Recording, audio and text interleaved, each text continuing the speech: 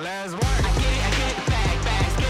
G'day and welcome to the Making It with Myles podcast, where we talk a lot of shit about building and construction, renovations, all those good things associated with it, the real estate industry through the lens of a building inspector, and every now and then we dabble in a bit of personal development because guess what? I love that shit and hey, I'm going to talk about it. We have two different formats to the podcast. One format is called The Shed. The Shed is where we discuss all these things related to the building construction industry and the real estate industry. And as well as that, we have another format called The Journey. The Journey is where we discuss some personal development things that I like to get around and share the love as best I can.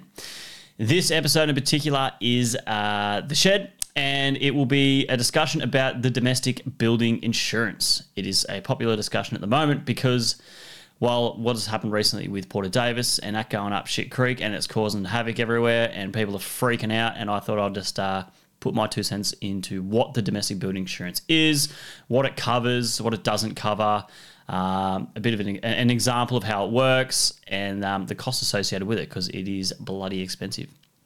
Now, to get into it, the first thing we're going to ask ourselves is, what is the domestic building insurance? Now, when you go into a major domestic building contract, and the contract itself is over $16,000, you are required by law to have the domestic building insurance put in place, which is more or less the builder's responsibility to put in place on your behalf. Now, the insurance itself is only executed if the builder dies, disappears, or goes insolvent.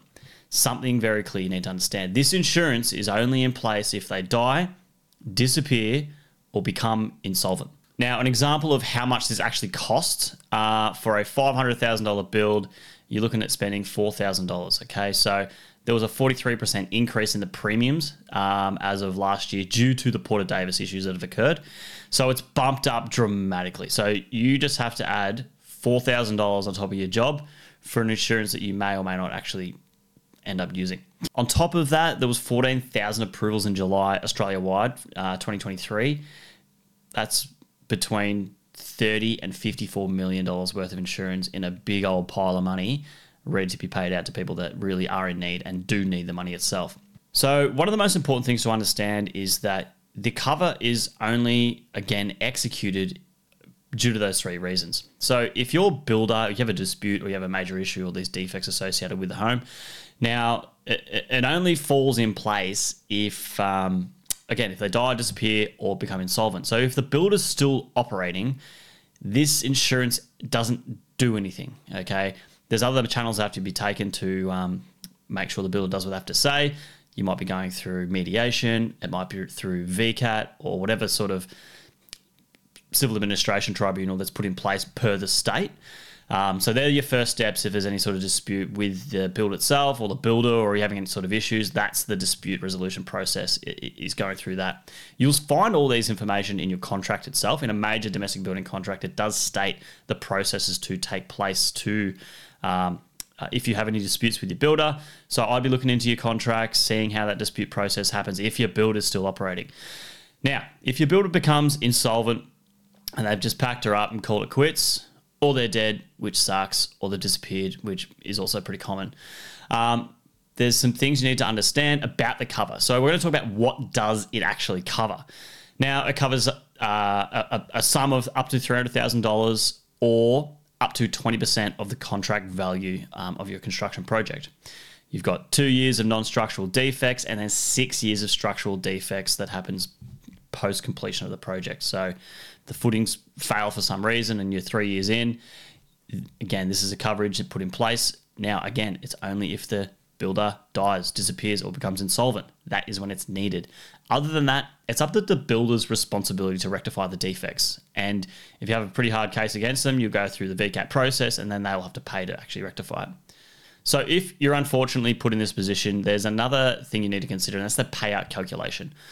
One thing I've come across often, and this comes from me actually pricing jobs that builders have gone insolvent and I've come back with a price, is that the price is bloody expensive. Okay, it's more than the builder had allowed to complete the project.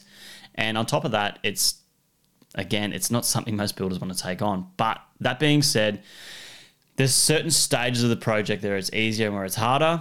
Either way, it's just a fucking pain in the ass, and it's a difficult process to go through. When they do the calculation process, they actually assess the site for as it is.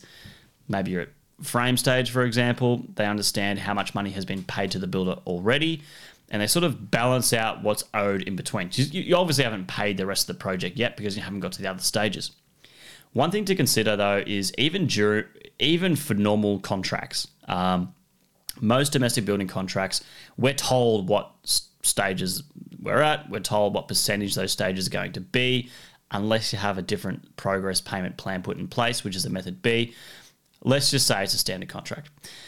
It's usually pretty front-loaded, okay? So the builder's usually ahead for the entire project until completion, and then it's all leveled out. So what you'll find is you've probably paid the builder, say, 100 grand, and what's sitting on site is only going to be 60 grand's worth of work. So the issue you have here is that you've got a $40,000 balance, and then you've got to complete the project. So that's going to put pressure on the calculation for you to get paid out what's outstanding. And on top of that is you've already out of pocket. So for example, if the builder's up to frame stage, you paid up to frame stage and nothing else has occurred, technically there is no insurance needed put in place. The contract would stop right there on the spot, and you'll be chasing the money up to the value of what has already been put in place, which is a difficult process. Now, when you get to a situation where this has occurred, you've got your payout, that's great. You've got as much money as you could possibly grab from that insurance company because you know how they all like to operate. The new builder that you're going to engage, they'll be the one that actually gets the payment from the insurance company themselves to complete the project. So you have to get into another contract.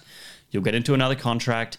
You'll have to get the whole domestic building insurance again. You'll be paying the $4,000 again. It'll be a little bit less because the job will be a little bit smaller in value. And just to be mindful is that the insurance policy put in place will be for the works to be completed by the new builder. Anything at that past date it just falls under that initial insurance policy put in place. And anything else outside of that is the new builder's insurance policy put in place.